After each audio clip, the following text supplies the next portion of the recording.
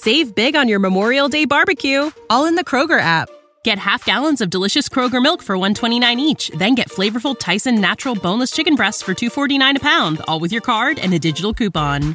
Shop these deals at your local Kroger today, or tap the screen now to download the Kroger app to save big today.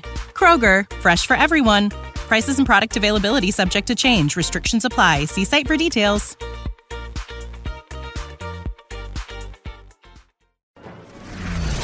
Go behind the high walls, gilded gates and palace facades and into the very heart of the most famous families alive. Here's your daily consort from the Royal Observer.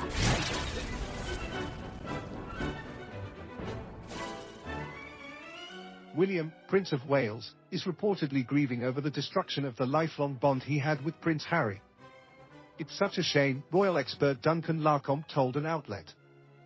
Things could have been so different if the boys were on speaking terms. They could have lent some clout to each other's projects. These opportunities are lost. There are always going to be certain things that will remind William of his younger brother, and that will be upsetting for him. I don't doubt that for a second, the commentator added. I'd love to know how much of the Invictus Games William saw, and whether or not he even dared watch the Netflix documentary about it. He concluded, maybe it was just too painful for him. This news comes after the Prince of Wales and King Charles III allegedly snubbed Harry on his 39th birthday. It was also recently revealed that the fifth in line to the throne was denied a room at Windsor Castle during his brief trip to Britain from September 7th to 8th. This led to an insider sharing details about the Montecito royal's similar feelings of regret his brother is supposedly feeling.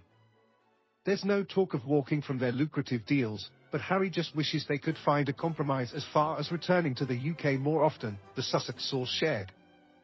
He knows he has to get behind Meghan and support her in their new life, but he misses home and is forever hoping for calls from his dad and brother that never come, they continued.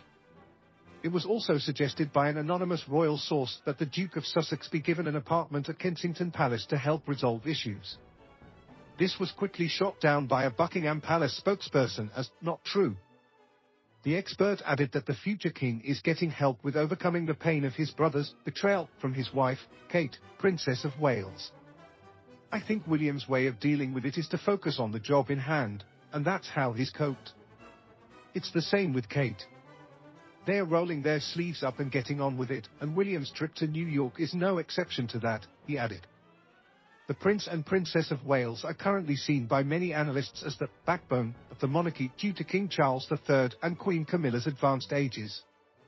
Each of them is slowly but surely evolving the crown to fit the 21st century, which is being aided by the King's wish to modernize as well. None of these plans include Harry, which one commentator summed up as sad, very sad.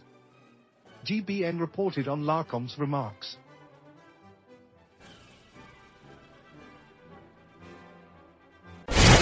For more of your daily consort, be sure to visit theroyalobserver.com. Subscribe and like this podcast.